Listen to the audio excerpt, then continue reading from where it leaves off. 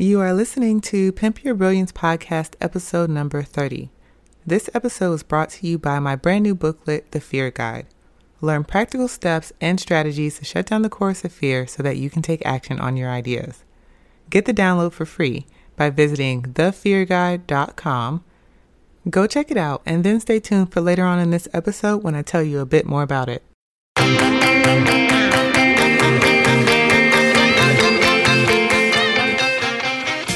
Welcome to the Pimp Your Brilliance podcast with Monique Malcolm, a show about creative people leveraging their brilliance to create their own opportunities.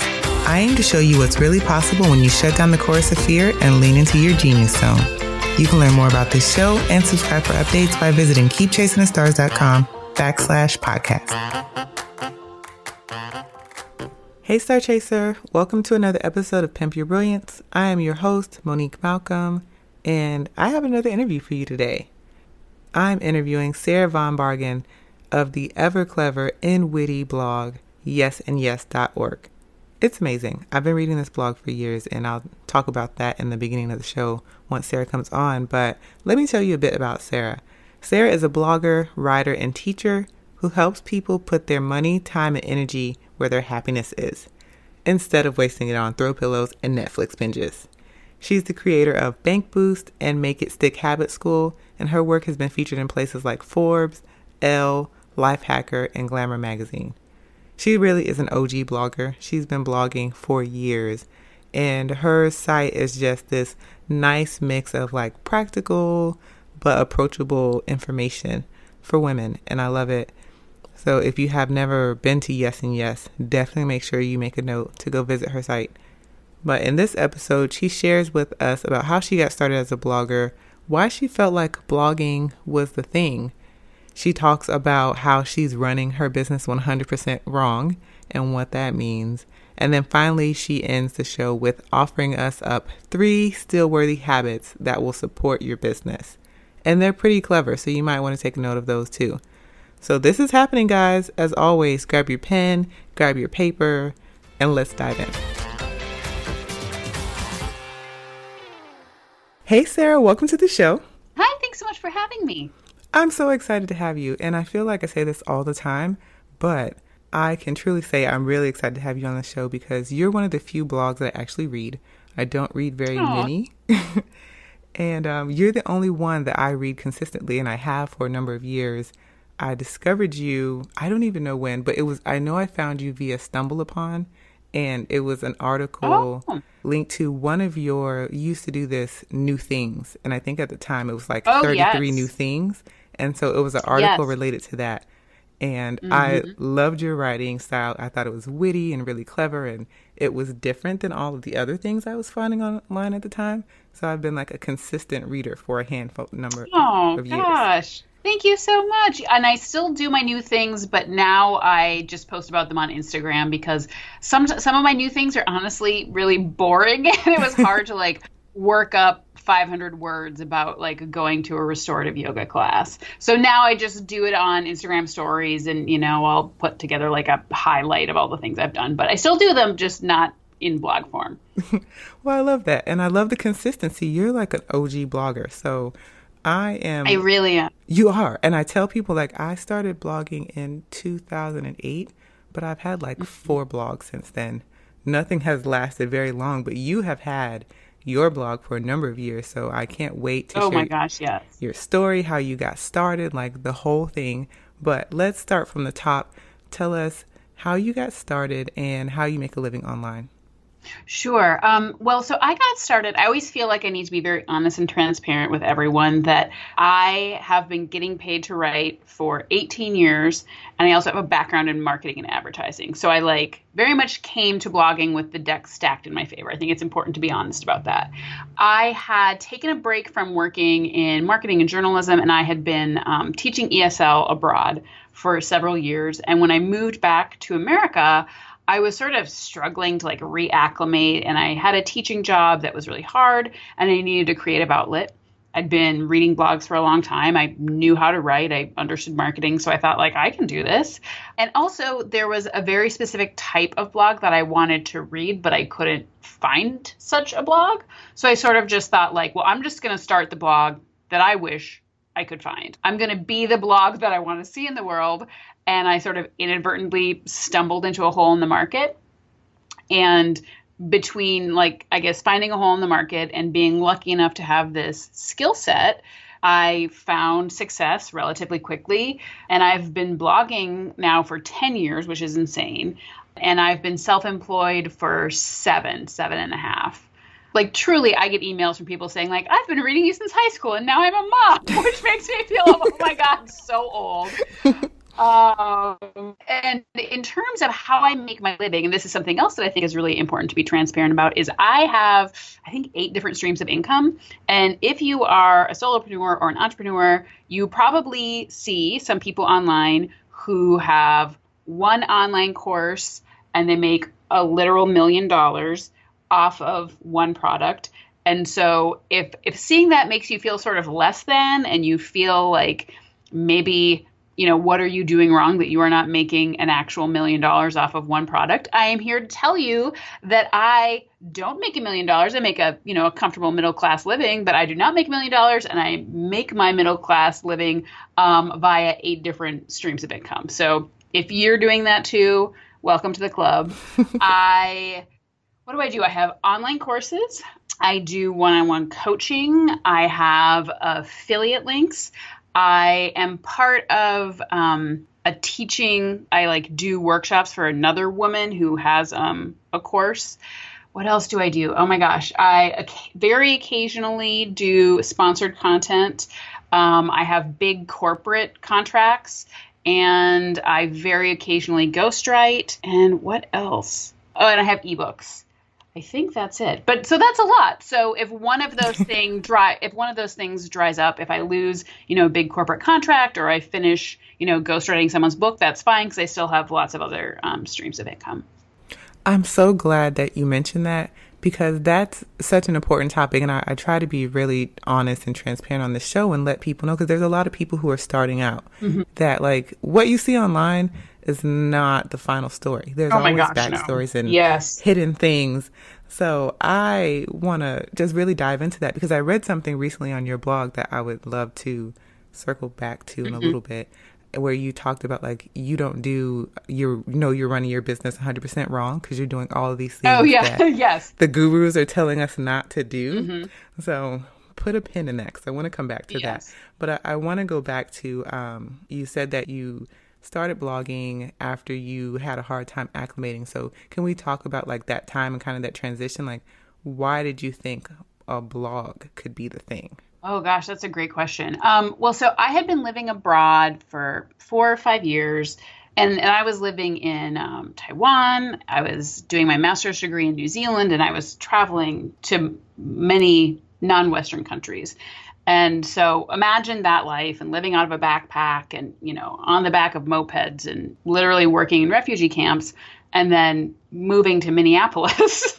It was really hard. And also, in addition to that culture shock, when I was in New Zealand, I had 6 weeks of paid vacation and great health care. And my quote unquote commute to work was a 20-minute walk along the bay of the ocean.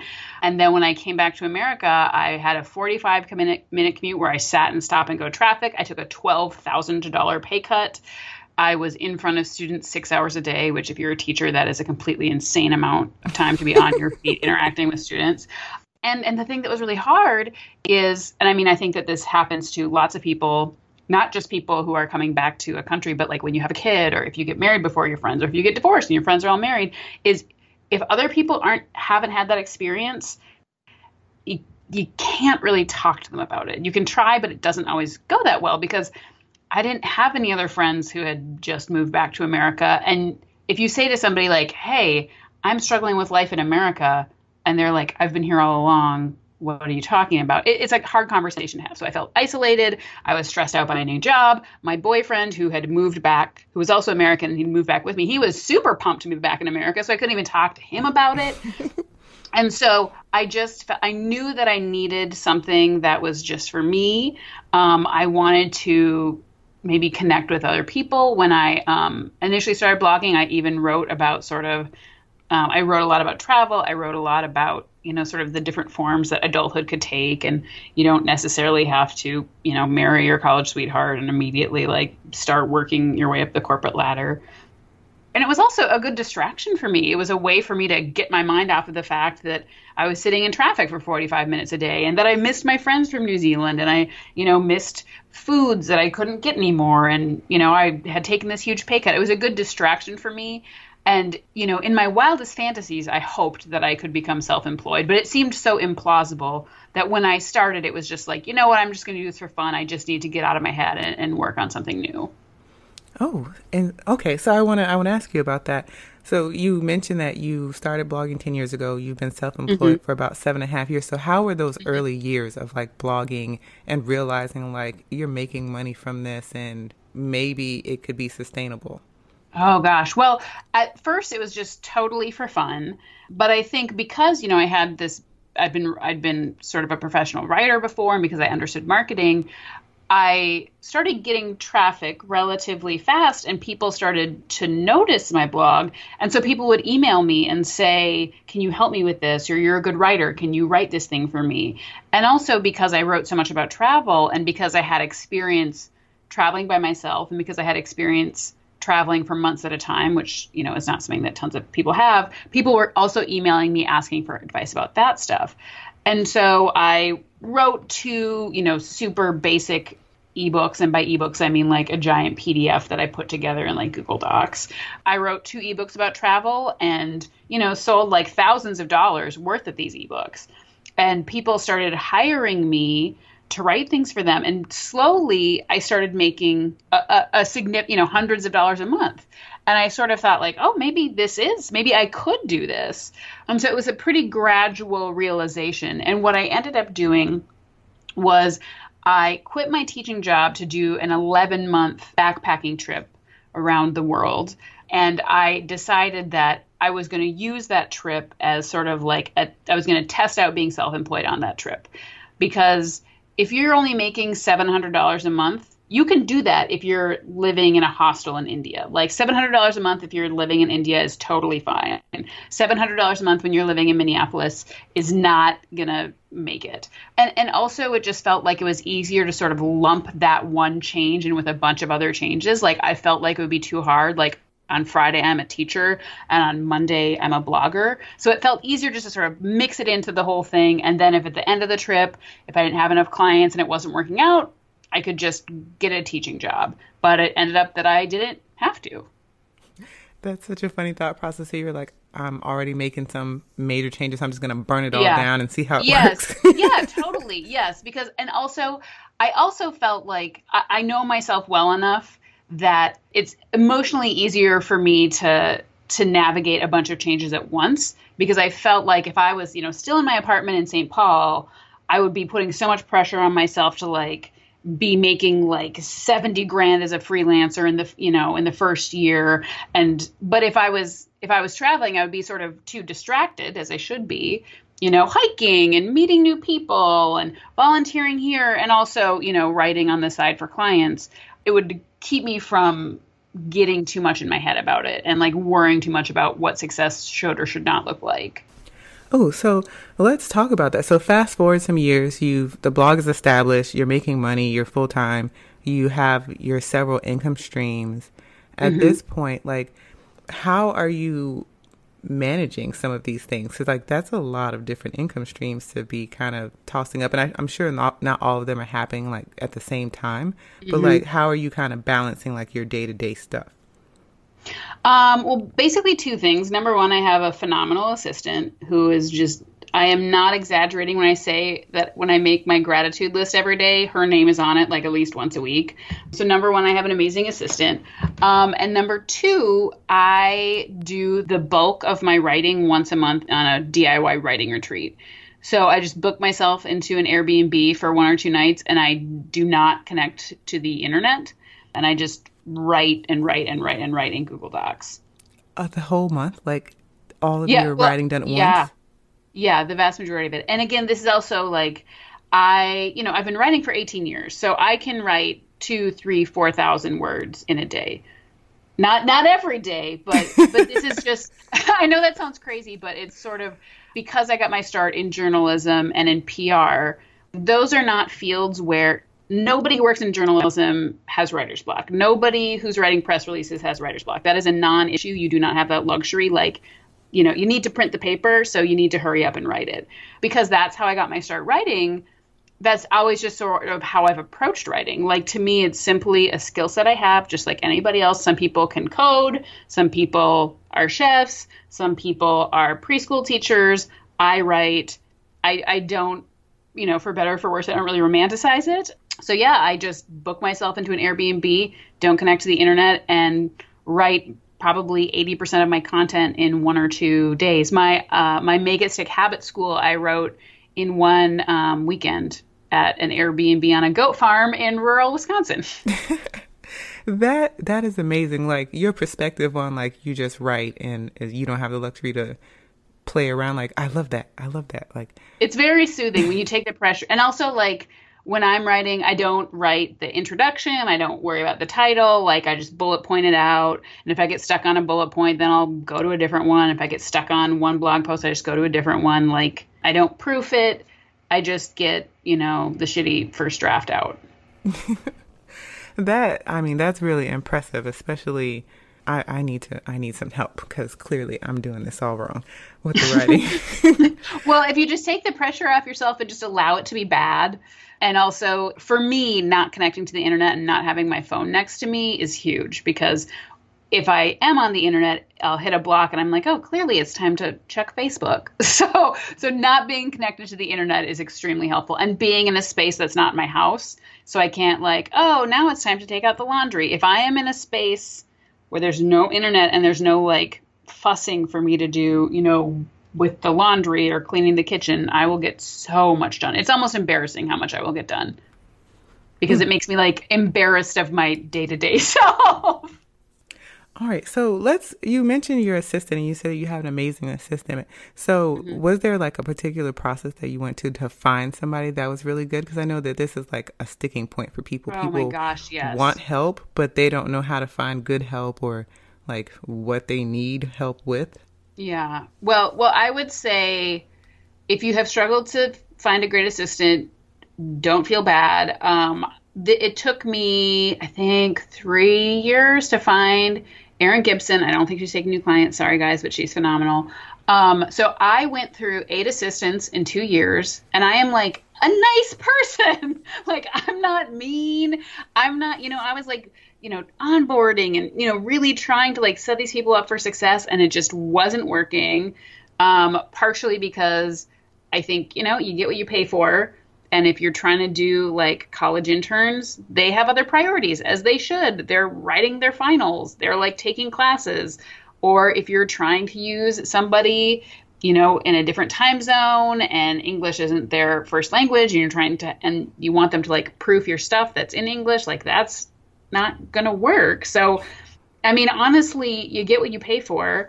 And a really good assistant, is kind of expensive. But if you, run the numbers, Erin has helped me make more money. She's made my day-to-day life better because she knows how to do stuff that it would take me, hours and hours to find out. And I can just email her and say, like, I know this is theoretically possible, but I don't know how to set it up. And she'll be like, yep, I can do it. How I found Erin was I was looking for beta testers for my Put Your Money Where You're Happy Is class. And I wanted specifically a few beta testers who were good with money, because I wanted to see if this was helpful to people who already had a pretty good understanding of money, because I needed to know who to market it to. And I had known Erin online for quite a while. So I asked her to be my beta tester, and I asked all my beta testers to give me feedback. And most people, they'd send me like an email saying like, oh, I noticed this typo, or this was really good. Erin created a separate Google Doc for each module of the course. And then she told me, these are the typos I found. These are like the leaps of reasoning that I found that could, be expanded on. These are like design flaws that I found. And then after she sent me all this, she's like, by the way, I'm opening up, I'm hanging out my shingle as a virtual assistant if you'd like to hire me. And I was like, oh my God, take all my money.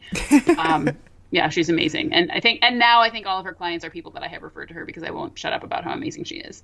That sounds amazing. I mean, like the editing that she did just for something that she was beta testing, that sounds phenomenal. Yes. I would say like it's worth exploring the network that you already have. Like you might know somebody who is looking for extra work or they want a side hustle and they just want like 5 hours a week or it might be worth your time to check out who's in your professional network before you go on Fiverr or I don't even know where people go to get assistance, but it might be worth checking out who you already know and your network before you hire a stranger. That's a very good point. So entrepreneurship, running your own business, it's not all kitties and unicorns and rainbows all the time. No. So talk to me about some of your challenges that you've had running your business. Oh my gosh. Well, I would say probably the hardest thing is 3 years ago, I became a stepmom and a wife, and that dramatically changed pretty much everything about my life, obviously. And so I had been running my business in a way that worked really well for me for 5 years. And I moved, I have less free time, my priorities changed. And so it was, navigating those changes were hard. And I think the other thing that's hard is when you go through a big life change, like if you get married, if you have a kid, if you get divorced, if you have a health challenge, if you move across the country, if you're caring for your parents, that is where your attention should go. And that's where your energy should go, dealing with your real life. But when your energy and attention goes to your real life, the reality is that your business might suffer or it's going to plateau because you can't give it the same time and attention that you were before. And so it can be hard because you see your peers advancing while you are tending to the rest of your life, which is what you should be doing, but it can be hard. So I think that was probably one of the challenges is it felt like, and I really had to sort of work through, the comparison trap and feeling less than, because it felt like people, my sort of online peers were sort of moving on without me while I was moving and figuring out how to be a stepmom to a 5-year-old and moving into a house and, totally changing all these things about my business. So I would say that was probably the comparison trap and navigating work-life balance when your life changes. I can relate to that 100%. Everything that you just said, I felt like, have you been reading my thoughts? Because I went through a really challenging health thing like 2 years ago, and everything that you said is exactly right. And now I'm so adamant about like, there are things that you can do now today to help your business not be so crazy and wacky or completely stop if things happen. Mm-hmm. And I just don't think that we always give that enough thought. But just what you said about feeling that comparison trap or feeling like everybody's advancing further ahead and you're just kind of sitting here like, I'm doing this thing, I'm sitting in the hospital, but everybody's like living their life on Instagram. It's a very kind of isolating, weird place to be in because it's like, who do you tell I'm upset that I am sick and I should be recuperating, but really I want to get to work because everybody just did something amazing and I am sitting here watching TV. Oh, yeah. Absolutely. And there's like a limited, like you want to share your struggles and be vulnerable, but you also don't want to be unprofessional. And if the things you're going through involve other people, you want to be, conscious of that.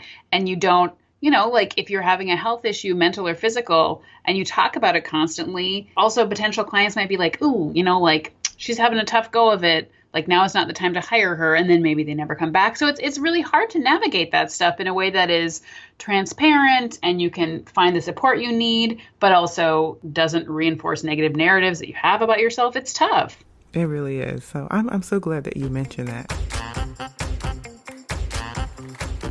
Okay, Star Chaser, let's get real about fear. Fear is natural. Your mind is a brilliant piece of machinery and it wants to protect itself at all costs. So fear by design is a defense mechanism. Its primary purpose is to keep you safe. Unfortunately, too many of us let fear hold us back from truly living the lives we were meant to live. I believe that we are suffering from a fear-induced inaction epidemic, and I want to change that. So I wrote the Fear Guide to help you get out of your own way by providing you with a toolkit that you can use to silence the chorus of fear and take action. These are the actual strategies that I use while chasing after my biggest goals, ideas, and dreams. Inside the Fear Guide, you're going to learn the truth about risk, and why taking risks is important and beneficial in your life. You're going to meet the chorus of fear. You're going to learn what it is and how to keep it in check. And finally, you're going to learn practical and actionable steps to move you past fear.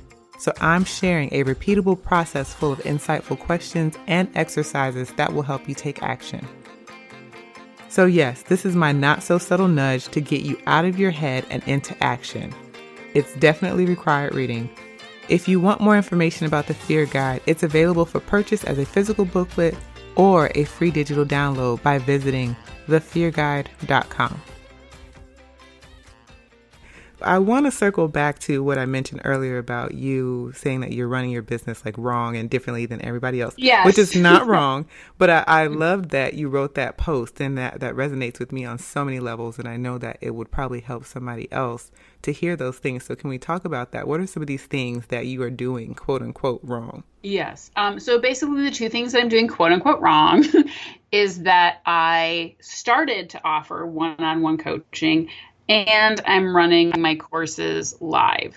Your listeners have probably witnessed people doing this online. So they'll start out doing one-on-one coaching, and then for a variety of perfectly valid reasons, they burn out.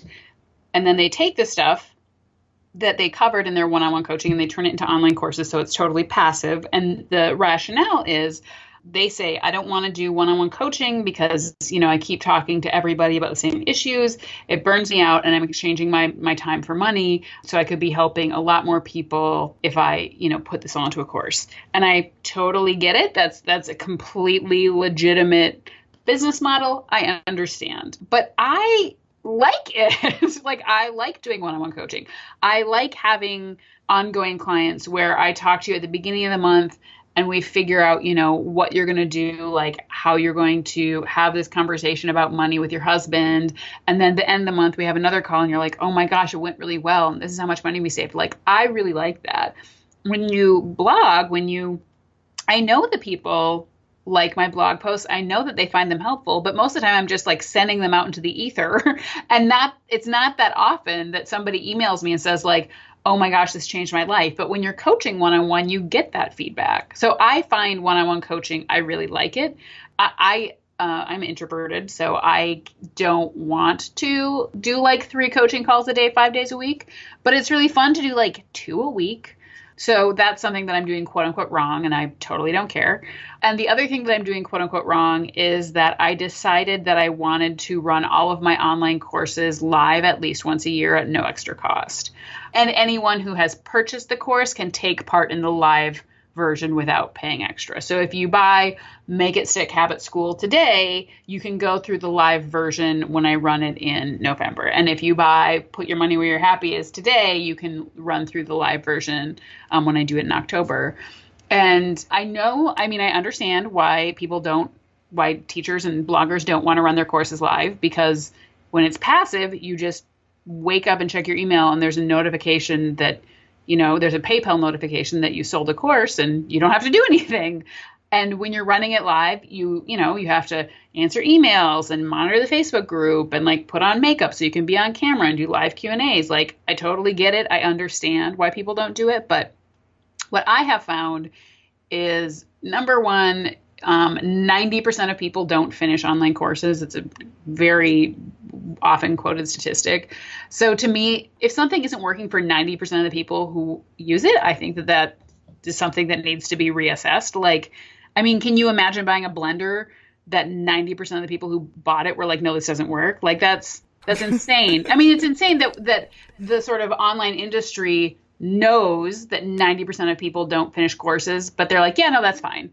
And they're like, okay with like putting something out into the world that isn't serving the people who buy it. And like, my courses are $97 and $200, $250. So like, that's kind of a lot of money for something that isn't actually working.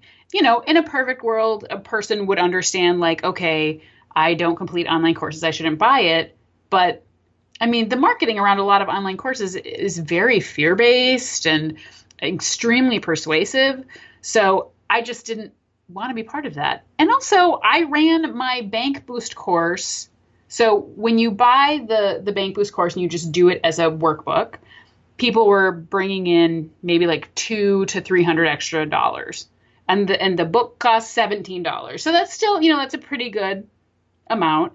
But when I ran it as a live course and there were weekly emails and there was a Facebook group and live Q&A, people brought in thousands, literally thousands of dollars. There were at least 2 people who brought in $7,000 just because it was live and there was accountability. So to see, I think that's 2,300% better results. Like, it's just insane to get like that much better results for my students with honestly like not that much extra work from me. Like, to me, that's just a no-brainer. And I think that pretty much any online course would have similar results. Like, if you actually ran it live, your students would get way, way, way, way, way better results. I love that perspective. When I read that blog post on your site, I really thought like, this is so right. And I've been listening to a lot of podcasts lately. They keep talking about like how things are broken in the online course industry and like how the how-to industry is kind of broken, but nobody's really talking about solutions to fix it. And that for me is such a sore spot. Even though I work online and I have friends that have those really crazy successful courses, I'm not going to lie. Sometimes I just choose not to listen because I find it to be frustrating. And when you look at, and I can say this because I get and I'm sure you do too, emails from people and like they really want these things to work and they really want changes. It's really frustrating to me that I feel like there's this coldness about like, let's just get them in the cart and get them to check out versus let's solve this problem and let's help these people live their best and better lives, because ultimately that helps everybody in the long run. But sometimes. Oh my gosh, yes. Yes. Like there are courses, we've all seen them. There are courses that cost thousands of dollars. And for those thousands of dollars, you get like once a month, you get like an hour-long phone call with this guru, and there are hundreds of other people on the call. And I would hope that the people who are purchasing these courses that cost thousands of dollars, I would hope that they can truly afford that, and that, if they threw away $3,000 on a course that they don't use, it's not going to like put them into bankruptcy. But the reality is the average American has $6,000 worth of credit card debt. So, just the law of averages, some of those people who are buying those things can't afford them. That is, I could talk about this all day. All right. So I want to ask you one final question before we move into the Pimp Your Brilliance Action Challenge. And that is, if you had to sum up your entire experience being a business owner online, learning how to run your business, like what do you feel like would be your biggest lesson that you have learned? Oh my gosh. I think it's probably to release expectation around how something will be received or how successful something will be. And I'm sure that you've had this experience. I'm sure all of your listeners have had this experience, but I've written, I think there's 2,300 blog posts in my archive, which is insane, which is completely insane. And I have written blog posts where I'm like, this is a manifesto. This is going to go viral. This is going to change people's lives. And there's 2 comments on it and nobody cares. My most popular blog post to date is a listicle that I wrote in half an hour. And it went so viral that it crashed my website 3 times and I had to change my host. So like I just really try to do my best. I put work out into the world that I'm proud of, and I'm proud of the work that I do. And I just sort of like do my best to release expectations about if other people are going to like it, because you can't control how people react to your work. You can just do your best. That's all you can do. Oh, I love it. Okay, so for the Pimp Your Brilliance Action Challenge, we talked about this beforehand, but you are going to share 3 steal-worthy habits that people can do that will support their business. So let us have them. Yes. So one of the things that I really talk about and think about and teach is the importance of habits, because once something is truly a habit, it doesn't deplete your self-control and it doesn't like deplete your energy. Like your brain isn't even on, you're just doing it. So if you can create, daily, weekly habits that happen to support your business, it is insane the results that you will get, and it won't exhaust you the way maybe some other things would. One of the habits that I have is I do not check my email or my phone. I have a really strong morning routine, and I do not check my email or my phone until I have completed my morning routine, which means that when I start my workday, I am in a really good place emotionally, psychologically, energy-wise. So I'm not reactive, I'm not exhausted, and I know that I'm going to do my best and bring my best to any interactions I have once I do finally check my email or my social media. So that's one habit, is not checking my email or my phone until I've done my other morning routines. Can I ask, what is your morning, like, what does it consist of? Oh, sure. Okay. So number one, I do not get up to an alarm, because that's one of my personal barometers of success. Like, it makes me feel like, why am I self-employed if I'm getting up at 6 a.m.? So I just wake up whenever I want. Sometimes it's 6, sometimes it's 9:30. And then I drink a glass of hot lemon water. Just the healthy internet people told me to do it. I don't know. It's supposed to be good for your, I don't know what. But so I drink a glass of hot lemon water, and then I make breakfast, and I make like a real actual breakfast that I like eat on a placemat at my dining room table, listening to the radio. I'm not on my phone. I'm not doing anything else. And then I make a cup of coffee, and I read some fiction, and I read until the coffee is gone. And then I get dressed and I take the dog for a walk. And while I'm walking the dog, I run my Roomba, my robot vacuum. So then when I come back from the walk, the house is clean. And then after that, that's when I start my work day. And I've also, the night before, I've made a list of a 5-point to-do list. And I specifically only have 5 things on my to-do list because I can't do them more than 5. So after I come back from the walk, that's when I like open up my computer, and that's when I look at my phone, and that's when I start the day. Awesome. So habit number 1 is having a good morning routine and being really conscious and intentional about when I check email and look at my phone. The next habit that I do is every Sunday, and you've probably seen this on my blog, every Sunday I publish a link roundup, which I call it Web Time Wasters. And it's somewhere between like 15 and 25 links to just other things around the internet. And that might seem like, Sarah, how is that, a habit that's beneficial to your business? I am frequently pretty strategic about the links that I embed in that link post. A lot of them are people that I am trying to network with professionally, or I'm just trying to like share my traffic with an important cause. But so when I put together that link roundup, I will tag those people on social media so they know that I've linked to them. And I have gotten tens of thousands of dollars worth of business from doing that. Like, I ghostwrote a book for a woman that I linked to one time. Like, I linked to her, I tagged her on Twitter.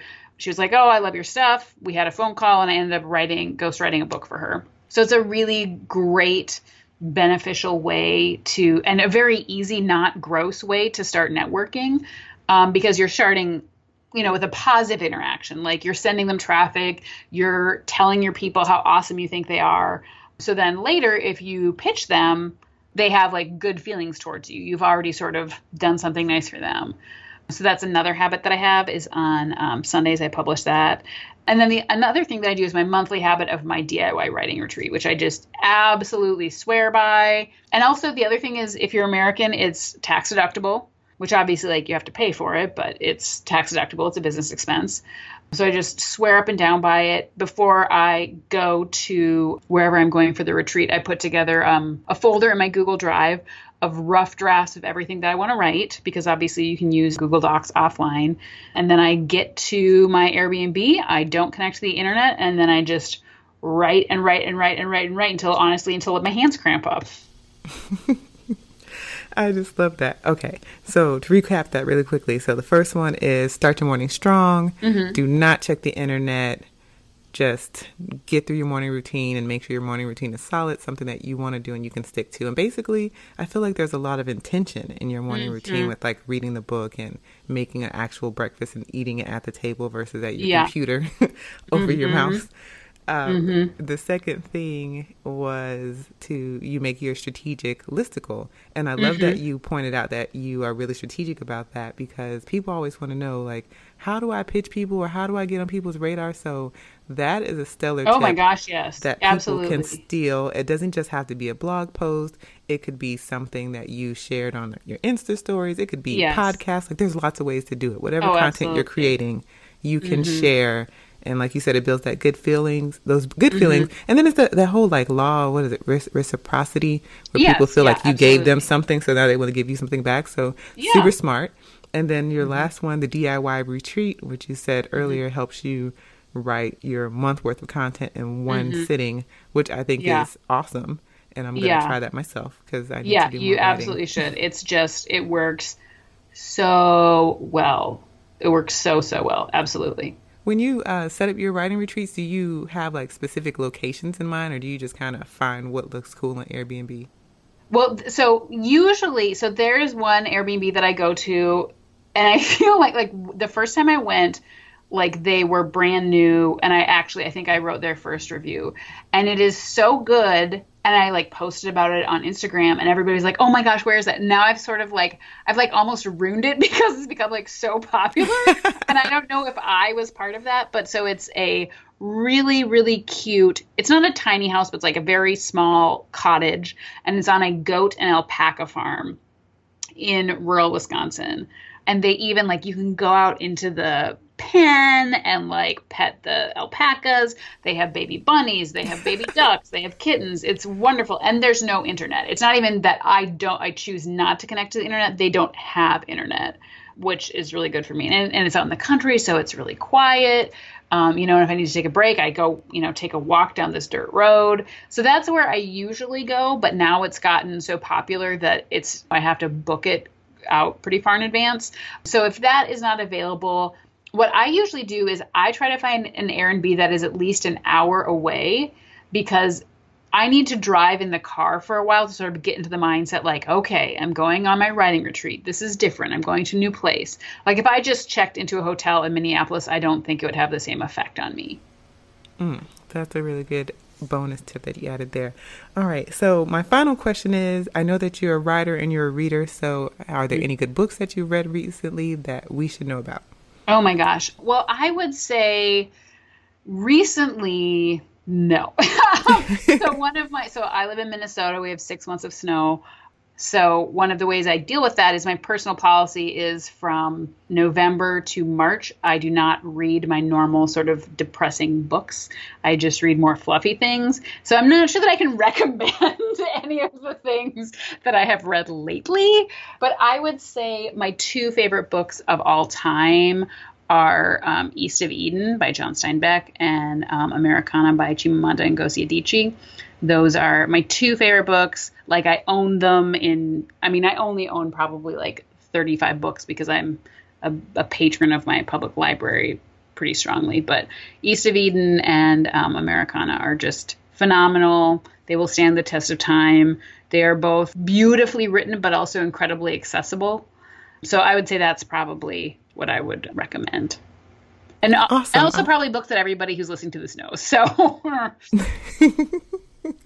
awesome. Well, I'll definitely add that to the show notes. Okay. So if people want to get in contact with you, they want to find you online, where can they find you? Well, my blog is yesandyes.org, and all of my social media is under Yes and Yes blog. So on Instagram, on Facebook, and I have a really lovely, super active Facebook group called More Money, More Happy, where we have all sorts of incredibly frank and honest conversations about money and happiness that, conversations that maybe you can't have with your friends in real life. So if you want to talk about how do you get out of school debt, or like, how do you deal when your parents, are getting sick, and talking about your inheritance, and like, how do you help your partner, like, make you happier? If you want to have those conversations, my Facebook group, More Money, More Happy, is a great place to have them.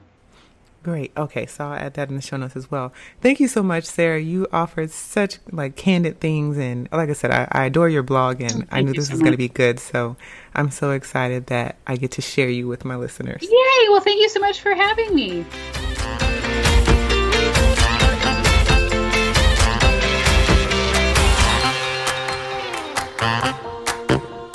Uh-huh.